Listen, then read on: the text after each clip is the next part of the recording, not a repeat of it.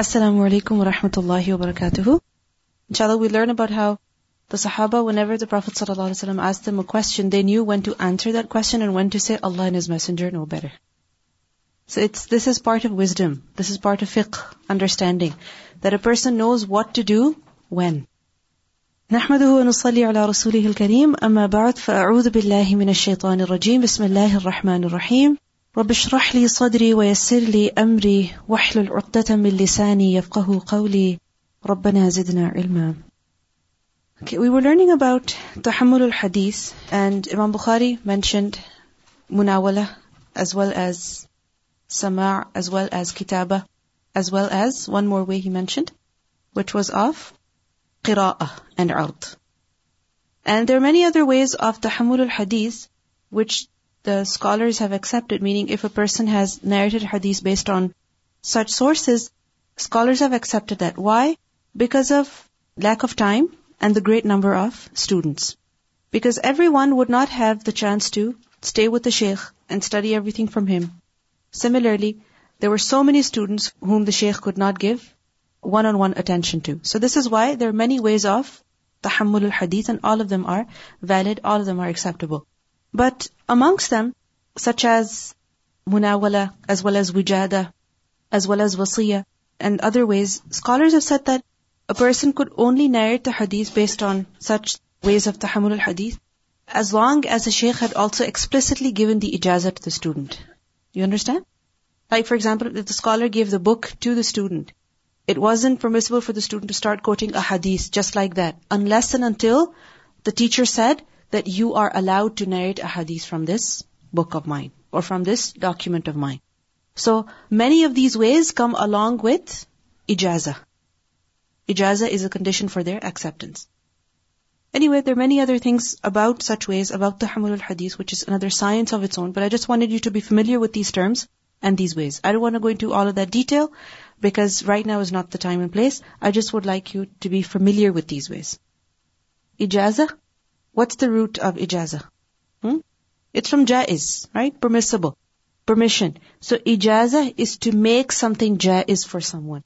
Meaning to give the student the permission to narrate. To give the student the permission to teach.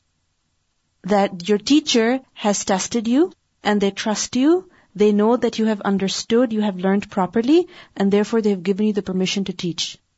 Okay, to pass on the knowledge that you have gained from them. Alright, this is what ijazah is. Anyway, let's continue. باب من قعد حيث ينتهي به المجلس ومن رأى فرجة في الحلقة فجلس فيها. باب من قعد, the one who sat, حيث, where, ينتهي bihi al-majlisu, where the majlis ends, meaning at the end of the majlis, at the end of the gathering. Waman, and the one who ra'a furjatan, who saw a gap, fil halqati, in the circle, in the halaqah, fajalasa fiha, so he sat in it. After mentioning the ways of gaining knowledge, now Imam Bukhari is mentioning the majlis, the gathering of knowledge, that what should be the etiquette of the student of knowledge in the gathering. And over here he mentions two things in this chapter heading, that it is permissible for a person to sit at the end of the gathering and also to sit in a gap that he finds in the halqa. Halqa is actually a circle. What is it? A circle. And the Prophet ﷺ, when he sat with his companions, they would form circles. Why? Because that everybody was able to see the Prophet ﷺ as well as one another. But this is only possible when there is a small group of people.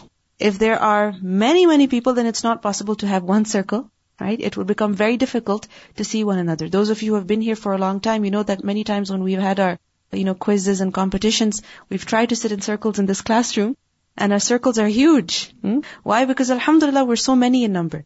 So when there's a smaller group of people, then it is better that people sit in a circle. But when there's a huge group of people, then it's better that people sit in a way that is appropriate, that everybody can benefit.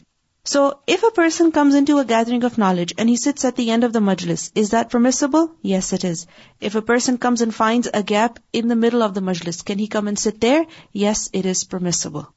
Now, we see over here that both of these ways, that if a person sits at the end where the people end, meaning right behind them, or if he finds a gap and he sits there, both of them are permissible as long as a person does not cause any inconvenience or any disturbance.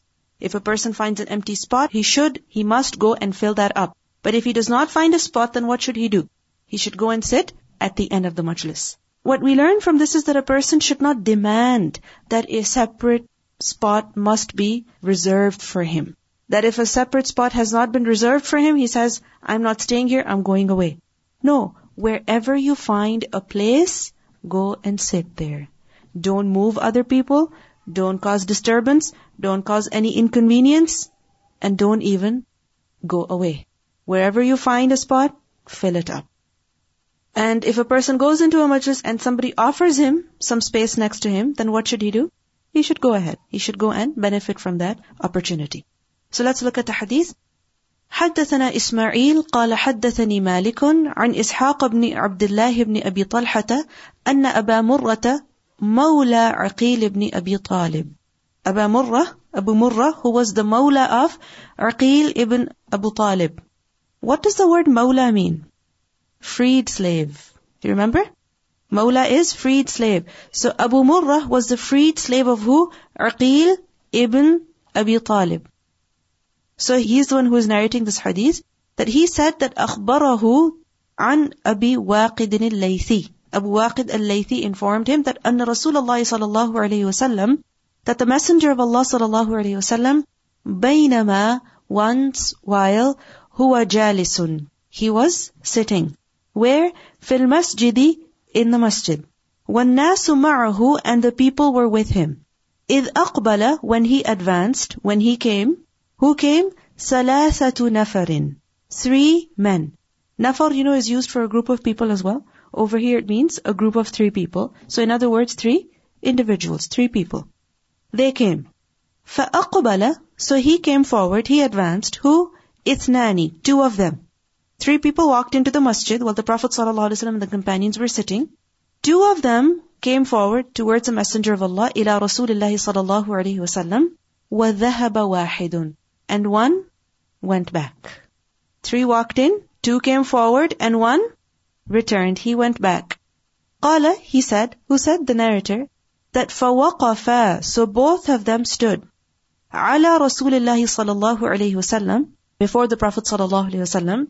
فَأَمَّا أَحَدُهُمَا, so as for one of them, فَرَآ فُرْجَةً, so he saw a gap.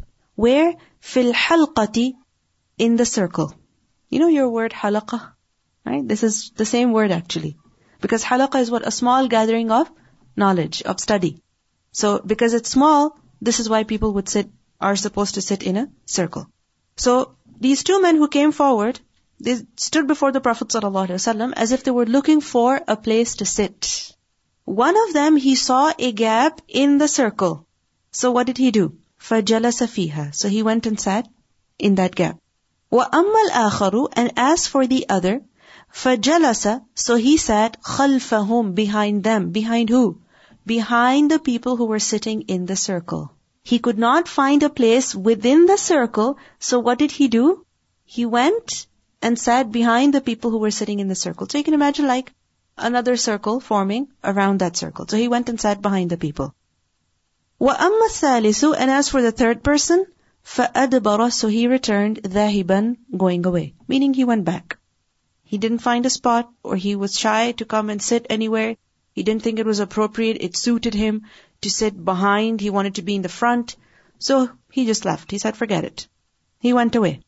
فَلَمَّا, so when, فَرَغَ رَسُولُ اللَّهِ صَلَى اللَّهُ عَلَيْهِ وَسَلَّمَ, when the Prophet ﷺ فَرَغَ, meaning he completed his speech, when he became free from what he was saying. This shows that he was addressing, and as the people walked in, as they were finding spots for them to sit at, he continued his speech. When he became free, قَالَ, he said, أَلَا أُخْبِرُكُمْ, should I not inform you, عَنِ النَّفَرِ الثَّلَاثَةِ, about the group of these 3 people? أَمَّا أَحَدُهُمْ, as for one of them, فَأَوَى إِلَى اللَّهِ, so he took refuge in Allah, meaning he gave himself to Allah. فَأَوَاهُ اللَّهُ, so Allah also gave him refuge. Meaning Allah also took him into His mercy. وَأَمَّا الْآخَرُ, and as for the other, فَاسْتَحْيَا, so he felt shy. فَاسْتَحْيَا اللَّهُ مِنْهُ, so Allah also felt shy from him. وَأَمَّا الْآخَرُ, and as for the other, meaning the third person, فَأَعْرَضَ, he turned away. فَأَعْرَضَ اللَّهُ عَنْهُ, so Allah also turned away from him. What does this hadith show to us? That sitting in a gathering, sitting in a place, choosing a spot for yourself, reflects who a person is, what he is, what his status is in the sight of Allah subhanahu wa ta'ala. It shows that if a person is eager to come closer, Allah subhanahu wa ta'ala is also eager to welcome him, to accept him, to bless him. If a person is shy, he is reluctant, he stays away, he is hesitant, then he receives the same from Allah subhanahu wa ta'ala. And if a person turns away, then Allah also turns away from him. Sitting in a gathering does not just show, whatever spot a person found convenient for himself, he went and sat there. No, it reflects the entire attitude of a person. How eager he is, how serious he is. The more eager, the more serious he is, he will find a place in the gathering. A place that is suitable, meaning a place where he can actually learn properly.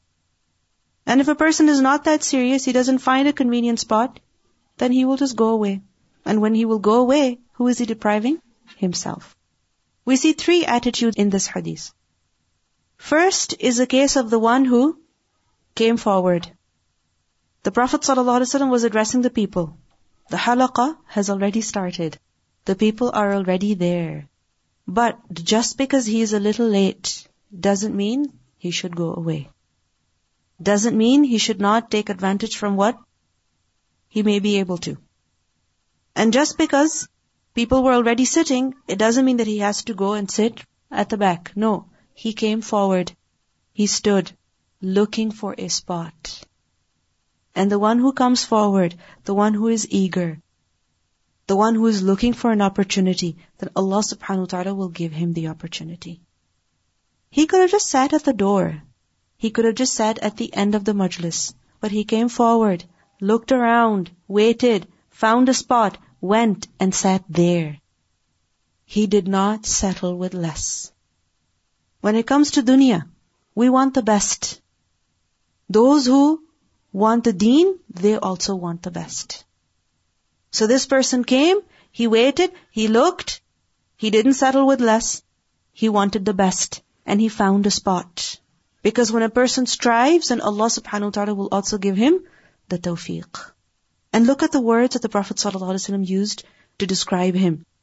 أَمَّا أَحَدُهُمْ فَأَوَى إِلَى اللَّهِ فَآوَاهُ اللَّهُ. When a person comes to gain knowledge, when a person comes to a gathering of knowledge, of ilm, then he is giving himself to Allah. In the sense that he is taking the protection of Allah subhanahu wa ta'ala. When we come into a gathering, we're not coming for one another. We're not coming for the sake of each other.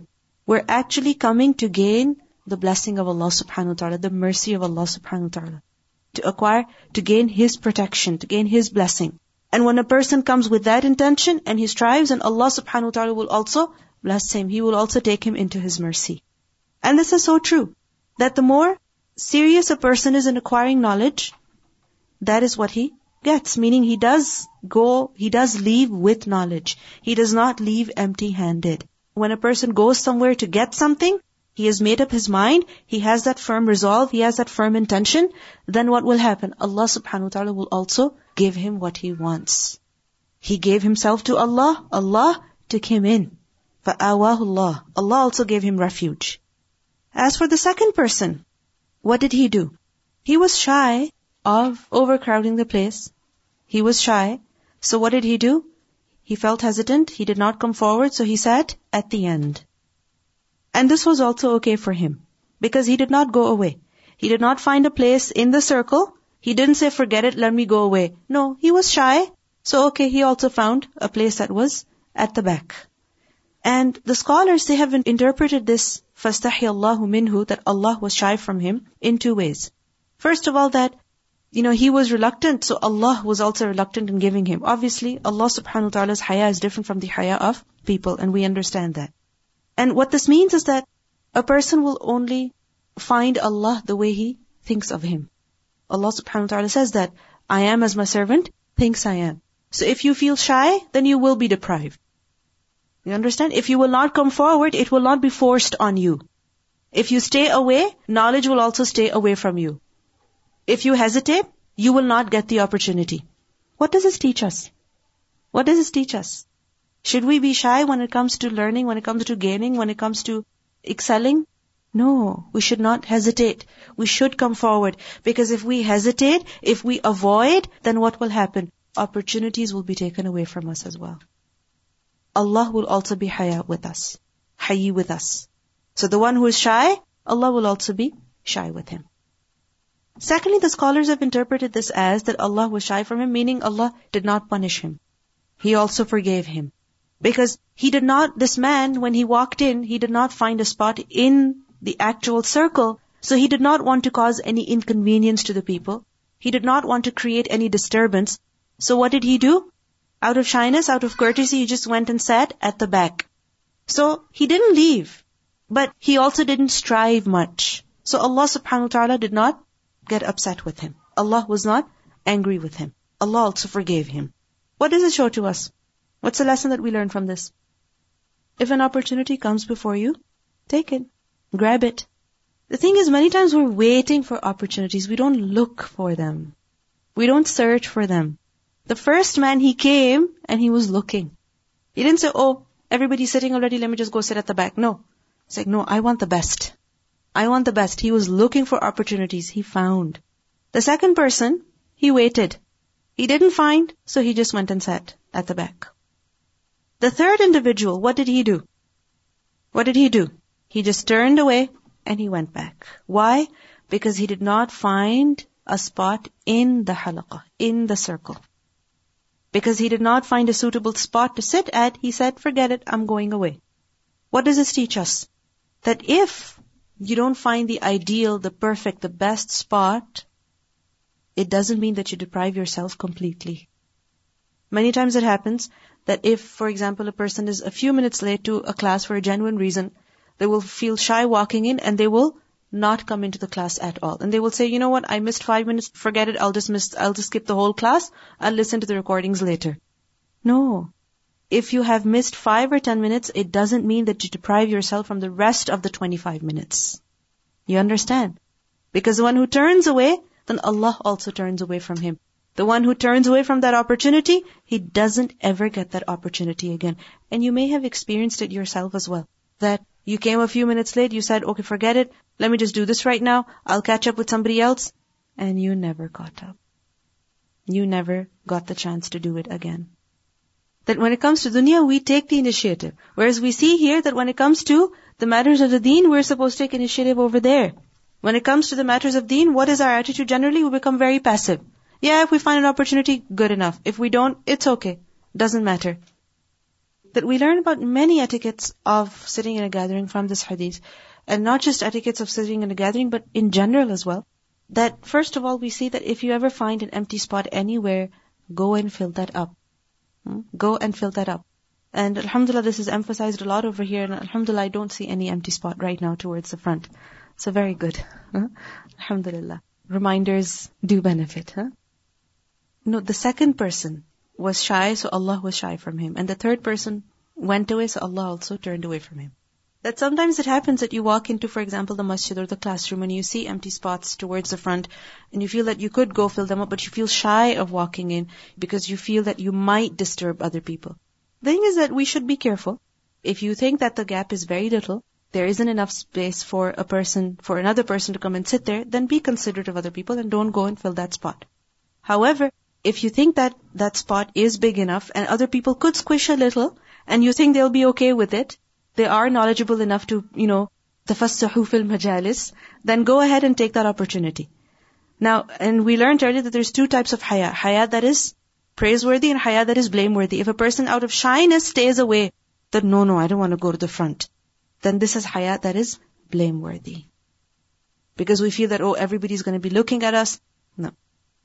This is why I said, as long as we don't create any disturbance or cause any inconvenience to the people. Because we have also been forbidden from crossing, the necks of the people, meaning going from between in a way that we are disturbing other people. So whatever spot we find, we should go and sit there. The closer, the better. But do not cause inconvenience. That many times we're just waiting for the ideal situation. When this is done for me and that is done for me and the situation is perfect, only then I will come forward and do what I have to do. But when it comes to dunya matters, many times the situation is not ideal. The circumstances are not always favorable. But still, we will take advantage the best that we can. Many times it happens that, you go to a grocery store, the line is long. What will you do? Look for the shortest line. Isn't it so? And you will be scanning the carts of people. Which person has the least items so that I can go and stand behind them, because we want to save time. But when it comes to the matters of deen, it's okay. Never mind. I was just saying that this also shows how much they had really made up their mind to learn. So going to the gathering of knowledge, sitting down, being in a state where I'm going to learn. I'm going to find a way to sit and learn regardless. Whereas another person might be, I'm not so sure. Another person, if there's no spot. He hadn't really made up his mind. And so, you were referring back to being eager about seeking the knowledge. And I think that eagerness, also with having made up the mind that, yes, I'm going to go and I'm not leaving until I have something with me. Yes. إِنَّمَا الْأَعْمَالُ بِالنِّيَّاتِ. For the weekend course that's going on right now, GQE4, when we get students, there was very limited space, and there were some students who were very young as well. And we didn't have any space, and we said, okay, we'll put you on the waiting list. And they said, they wrote us these letters, because we told them, tell us, why do you want to study? And they wrote these nice letters that on the Day of Judgment, if Allah subhanahu wa ta'ala asks me, what am I going to say to him? Things like this. And now we've noticed that we had the first practice test this weekend, and one of the sisters who came up on second or third, she was younger. She was the one who was on the waiting list. We weren't going to take her, but we took her because she was begging and standing in line for so many hours. SubhanAllah. MashaAllah. So the one who wants to do something, they find their way. And Allah also gives him the opportunity. Bab قول النبي صلى الله عليه وسلم, the statement of the Prophet صلى الله عليه وسلم, رب مبلغ, many of who? مبلغ. Who is that? مبلغ, مفعل, مفعول, the one to whom tabligh has been done, meaning to whom something has been conveyed.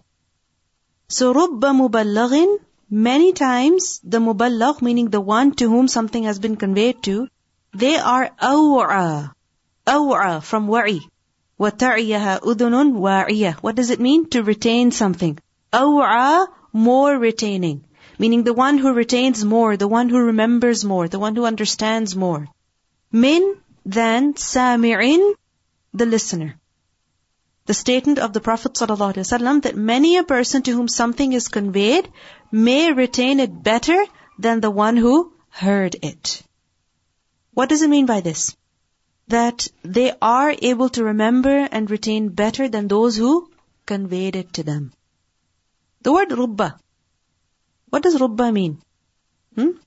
Perhaps, maybe, it gives a meaning of taqleel, to show the qillah, that a few. And sometimes it gives a meaning of takthir, many, a lot. And remember that the meaning of the word rubba changes according to the context. Sometimes it gives a meaning of maybe, perhaps, as we have learned in one of the ahadith earlier. Sometimes it gives a meaning of taqleel, and sometimes it also gives a meaning of takthir. Like for example in the ayah, رُبَّمَا يَوَدُّ الَّذِينَ كَفَرُوا لَوْ كَانُوا مُسْلِمِينَ. Over there, رُبَّمَا means takthir, meaning many times they will wish that they were Muslims. When? In the hereafter. Many, many times. Again and again they will wish. Over here we see rubba, this is for taqleel. It's not for takthir, it is for taqleel. Because it happens that the one who is being taught or the one who is being conveyed, he understands better or he remembers better than the one who taught him, the one who passed on that knowledge to him. However, this is not more common. What is more common is that the one who is conveying understands better. The one who is conveying, the one who is telling the other, is teaching the other, remembers better, understands better, and that is the reason why he is teaching in the first place. So, under this chapter heading, Imam Bukhari gives a hadith that حدثنا مسدد قال حدثنا بشر قال حدثنا ابن عون عن ابن سيرين عن عبد الرحمن بن أبي بكرة عن أبيه ذكر النبي صلى الله عليه وسلم قَعَدَ عَلَى بَعِيرِهِ. That the Prophet ﷺ, he was sitting, قَعَدَ, he was sitting on his camel. And ذَكَرَ, he mentioned, who mentioned? The narrator, that the Prophet ﷺ was sitting on his ba'ir, on his camel. وَأَمْسَكَ إِنسَانٌ, and a person was holding بِخِطَامِهِ أَوْ بِزِمَامِهِ. He was holding on to the rein or the halter of the camel. The camel, as you know, there is a rope that is tied to its mouth, and there's a string or there's a rope that goes through the nose as well. Okay, and that ties up the mouth altogether. So this rope is called what? Khitam or zimam. So a man was holding on to that rope. Why was he holding on to the rope? So the camel would not move. And the Prophet ﷺ, sitting on the camel, he was addressing the people. Qala, he said, Ayyu yawmin hadha, which day is this? Ayyu, which? Yawmin, day, hadha, is this? Which day is this? Fasakatna, so we were silent. Hatta, until, or because, ظننا, we thought, annahu, indeed he, sayusammihi, soon he will name it, siwa, other than ismihi, its name. The Prophet ﷺ asked the people, which day is this? Obviously they knew which day it was. But they remained silent because they thought that the Prophet ﷺ was going to give that day a different name. He was going to give it another name. They knew the answer, but it was quite clear to everybody which day it was. It wasn't something hidden. So if the Prophet ﷺ is asking which day it is, there must be some reason. So this is why they remained silent. Qala, he said, أَلَيْسَ يَوْمَ النَّحْرِ, is it not يَوْمُ النَّحْرِ? قُلْنَا, we said, بَلَى, of course it is. Qala, the Prophet ﷺ said, فَأَيُّ شَهْرٍ هَذَا, so which month is this? فَسَكَتْنَا, so we remained silent. حَتَّى, because ظَنَنَّا, we thought that أَنَّهُ, indeed he, سَيُسَمِّيهِ بِغَيْرِ اسْمِهِ, that he will give it another name.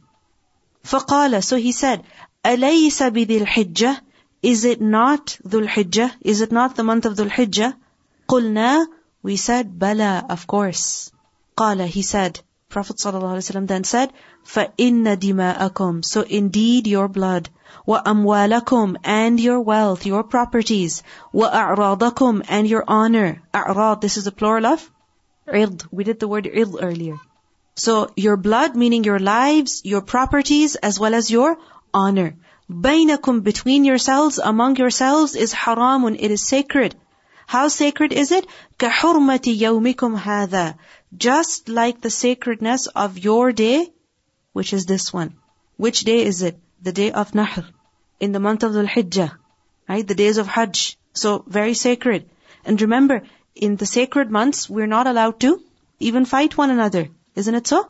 And in the sacred months, it is not permissible to have any wars. And especially those people who are at Hajj, they cannot even clip their nails, cut their hair.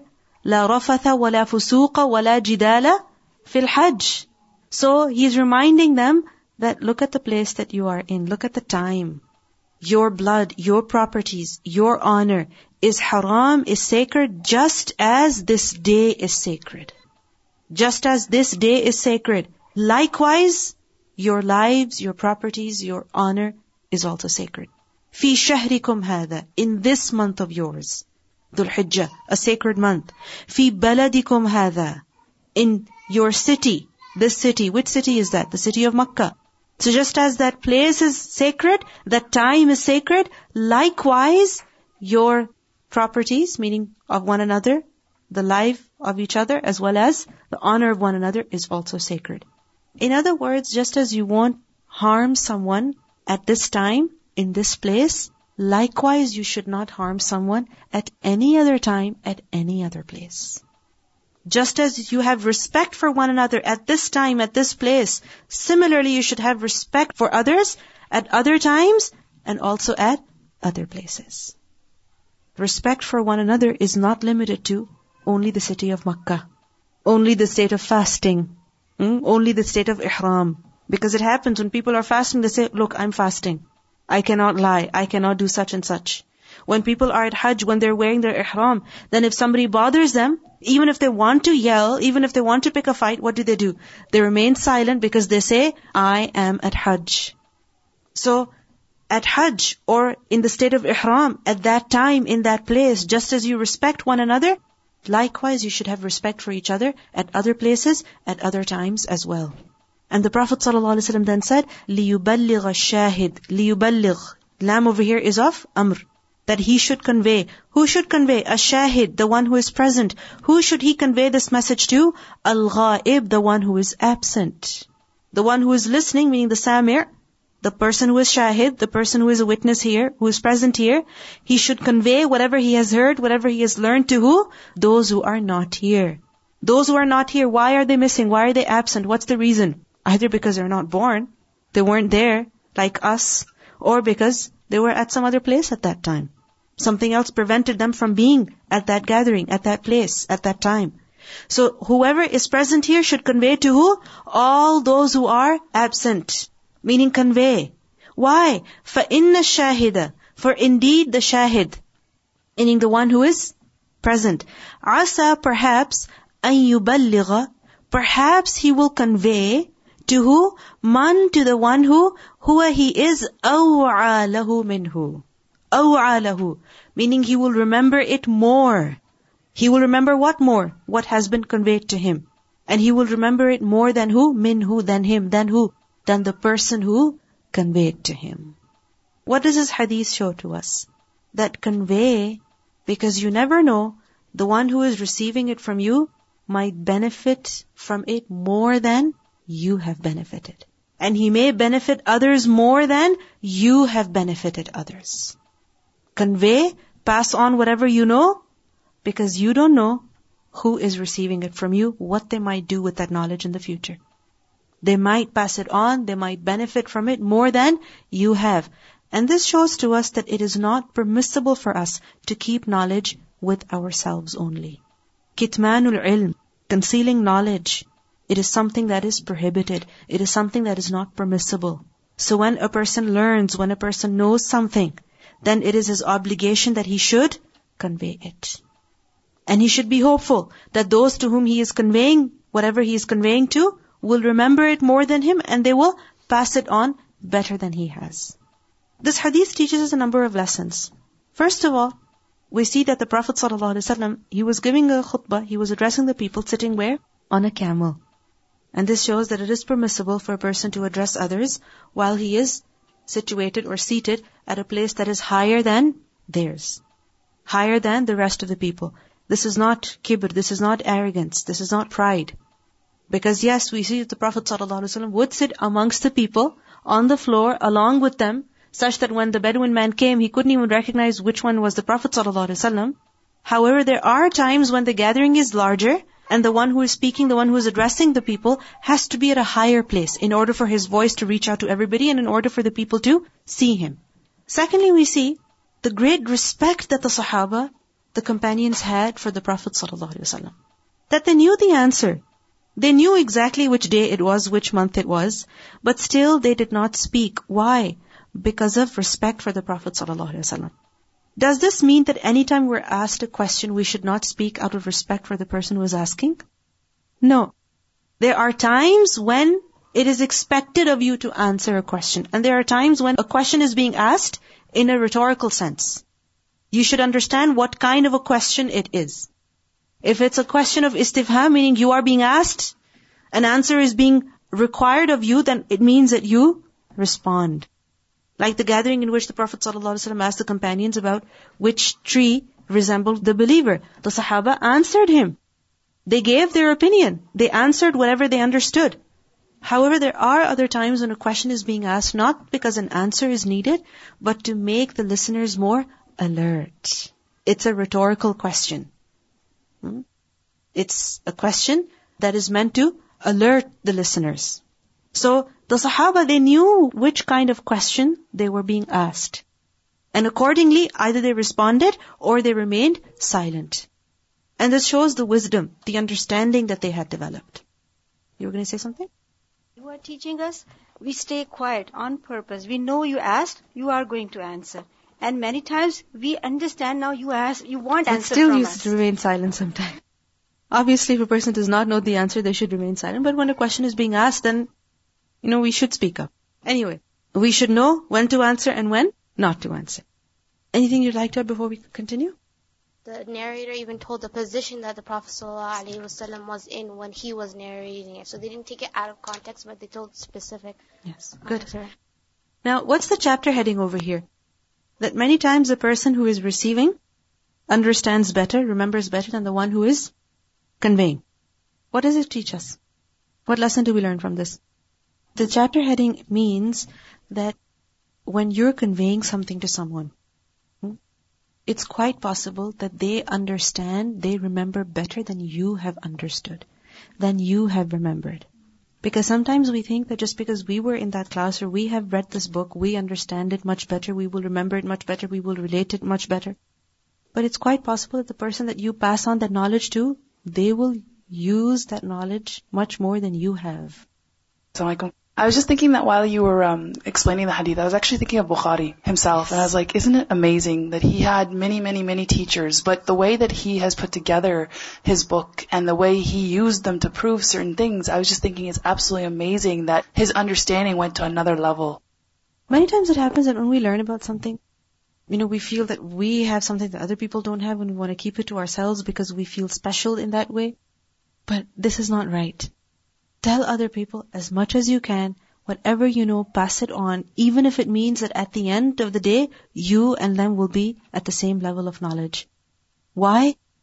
Because it's quite possible they do more with that knowledge than you have. I was thinking in terms of PhD students, when they do research, that particular topic that they choose, they have years and years and years, and yet the person has not arrived at a certain conclusion. And finally, one person comes so many years down the road, Yes. and they come to an end result. Yes. And this is like, for instance, people have been researching cancer and AIDS and those kind of things, and then suddenly, at the flick of a button, Yes. they come across the solution to a problem. So you never know, and it's being conveyed. The same material is being conveyed, Yes, but the end result is different. exactly. It's not always that. Sometimes you can connect to the knowledge at a certain level, but the one you're conveying to can connect more in their life, and therefore they remember it because at that point they may be going through a certain thing that they could connect to, Yes. and therefore convey it better. Exactly. So, be very generous with your knowledge. That's the lesson we learn. Be very generous. Share. Whatever you know, pass it on. Because you never know, the one who has learned something from you may do much better than you have done. Bismillah. Assalamu alaikum. I was thinking about the children also. I remember once I tell my kids about the hadith, you shouldn't make a person get up from his place and you sit in it. And then we have a guest kids and I tell my kids, give that place to sit. And he said, didn't you tell me the hadith, this one? So I forgot that hadith and he reminded me. We were alive at that time, but now it gives us so much hope that when we are getting this knowledge, we should also have hope that we can maybe understand it better as well as they are. Yeah. That we see that over time fiqh has evolved so much that there were many matters that were not clear to the people of the past, but they became clear with more knowledge. For example, in the third generation, the fourth generation after the Prophet ﷺ, everybody did not have knowledge of all of the ahadith. But later on, when the collections such as that of Sahih Bukhari and other collections came up, when more authentic ahadith were clear to people, people understood the deen much better. Was so hurried to get the knowledge from Prophet ﷺ that even if they didn't speak, they were waiting for Prophet ﷺ to give something new. And they waited at that time, even though they know the answer, Yes. but they were hurried of seeking knowledge. Yes. I find that just following on with one of the points another sister made was with the project that I'm doing, they say a photo speaks 1,000 words. So sometimes when I put a photo up and come up with the different sisters that see the photo, they come up with so many, wild explanations for it. So I think everyone's background, when you share something really small, everyone's background can bring so much more element into that thing that's so small, and it can touch so many people if you share anything small that you know. Very true. You may feel it yourself that, for example, if we were to study all of these ahadith individually, ourselves, we would not understand the way we're understanding right now. When you tell somebody else, they give their reflection, their understanding, and together it makes so much more sense. So whatever you know, share it. Even if it means giving a comment in class. Because you never know, somebody might benefit more than we have. Let's continue. Bab al-ilmu qabla al-qawli wal-amali. Al-ilmu, knowledge. Knowledge comes qabla al-qawl, before speech, wal-amal, and action. What does it mean? That before talking and before acting, before saying something and before doing something, what's the first step? Gaining knowledge. Now, under this chapter heading, Imam Bukhari does not really quote a hadith with a sanad. If you look at it, he's quoted statements, as well as, from the Quran, from the Sunnah of the Prophet ﷺ, as well as the companions. However, he has not mentioned a hadith with a sanad. Rather, he gives athar, and he also mentions verses that prove his point. And we see that this chapter heading of Babul al-ilmu qabla al-qawli wal-amal, this is something that is proven. This is something that has many evidences, and it's not necessary that, several ahadith be mentioned as an evidence for this, because this is a fact. This point, it has evidences from, athar as well as nazar. What does it mean by athar? Meaning from some text. For example, from the text of the Quran and Sunnah. In the Quran, for example, Imam Bukhari mentions over here, لِقَوْلِ اللَّهِ تَعَالَى, because the statement of Allah subhanahu wa ta'ala, فَعْلَمْ أَنَّهُ لَا إِلَهَ إِلَّا اللَّهِ. Know that there is no God but Allah. فَبَدَأَ بِالْعِلْمِ, so he began with knowledge. Meaning, Allah subhanahu wa ta'ala did not say over here, قُولُوا. What did he say? فَعْلَمْ. Iman and statements and actions, all of that begins with what? Knowledge. Knowledge comes first. So, this fact that al-ilmu qabla al-qawli wal-amal, this is proven by evidences, dalil, that are athari, as well as nazari. Nazar meaning intellectual. Like, for example, it is understood, it is only logical that a person cannot do amal except with knowledge. Knowledge comes first, and then comes action. All actions are based on some kind of knowledge. لِقَوْلِ اللَّهِ تَعَالَى فَاعْلَمْ أَنَّهُ لَا إِلَهَ إِلَّا اللَّهِ فَبَدَأَ بِالْعِلْمِ. So he began with knowledge. So, know first and act second. What comes first? Knowledge. What comes second? Actions and statements. And this shows to us the importance of gaining knowledge. Because unless and until a person gains knowledge, he cannot do amal, he cannot say the right qawl. Question. How can a person attain knowledge? What are the different ways of gaining knowledge? I'm asking you. It's not a rhetorical question. What are the different ways of gaining knowledge? By reading, by listening, by observing, by asking, by attending a class, by teaching, experience. If you look at it, all of these ways can be summarized into 3. First of all, knowledge is attained through a teacher. And this is the best way. Why? Because a teacher has what the student does not have.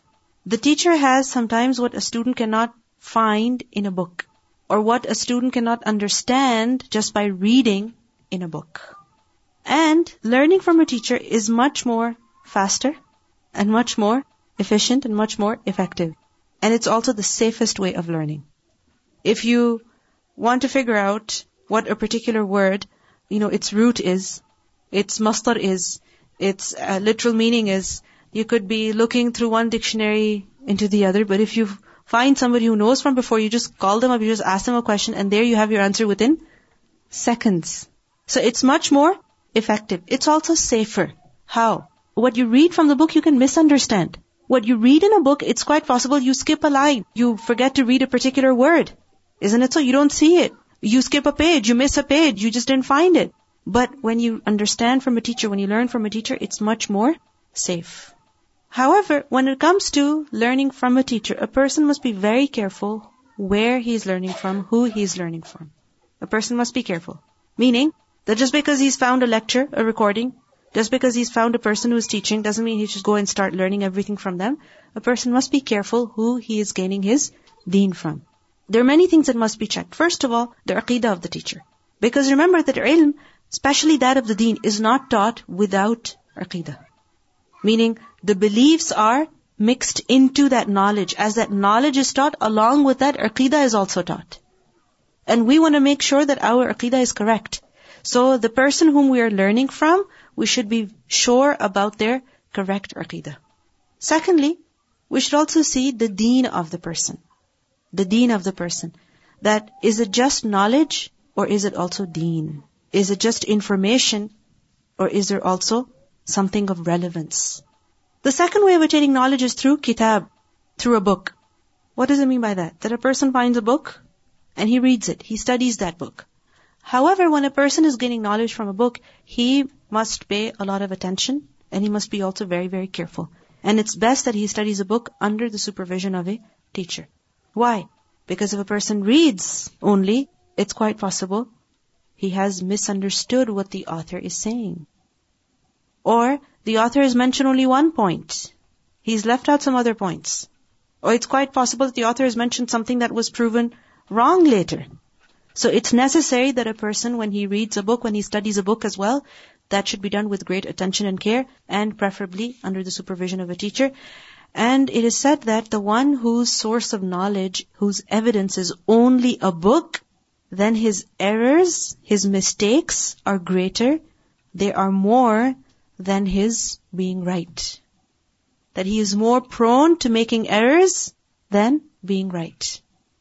Book knowledge is not sufficient. It's imperative. It's very, very important that knowledge is learned from a teacher.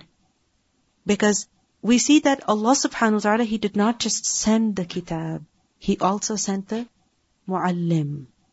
يَتْلُو عَلَيْهِمْ آيَاتِهِ وَيُزَكِّيهِمْ وَيُعَلِّمُهُمُ الْكِتَابَ وَالْحِكْمَةِ يُعَلِّمُهُمُ الْكِتَابَ وَالْحِكْمَةِ. So when we are learning, yes, we benefit from books, but at the same time, we should also be in the right environment, where we can ask questions from a teacher, where he can clarify matters to us, where he can correct our thinking. Because if we're self-taught, if we're just teaching ourselves from books, then it's quite possible that we learn incorrectly or our knowledge is incomplete. Thirdly, the third way of acquiring knowledge is through amalul mashhur. What does that mean? Through the amal, actions that are very popular. Observation. Just observing what other people do. What does it mean by that? That a person does not study from a book, he doesn't study from a teacher, he just looks at other people. What are they doing? Okay, whatever they're doing, I'll do that as well. That is his evidence. His source of knowledge is what? The awam, the common people. And this is the worst way of gaining knowledge. Why? Because just because you see somebody doing something doesn't mean it is right. Doesn't mean it is the best way. If you are looking at someone who is learned, who is knowledgeable, then definitely you can learn from their manners, you can learn from their etiquette, you can learn from their actions as well, because you can ask them, oh, why did you do this and this? However, just observing the common people, the masses, is not the way of learning the deen. For example, if a person is asked, why are you praying? This is what we Muslims do. We pray. Okay, we pray 5 times a day. Why 5 times a day? Because this is what we Muslims do. Okay, how many rakat do you pray for Fajr? 2 fard. Why? This is what we Muslims do. I mean, I don't know what the evidence is. No. Knowledge has to be learned from a teacher as well as from a book. And just by observing the common masses, observing the people, this is not sufficient. And we see over here that Imam Bukhari, he writes a separate chapter on this. Al-ilmu qabla al-qawli wal-amal. That knowledge comes before speech and actions. Meaning you have to acquire knowledge and then you talk and then you act. Because if a person speaks without knowledge, acts without knowledge, then what's going to happen? He is going to make mistakes. And whatever he's doing, whatever he's saying is based on what? Perhaps just assumption.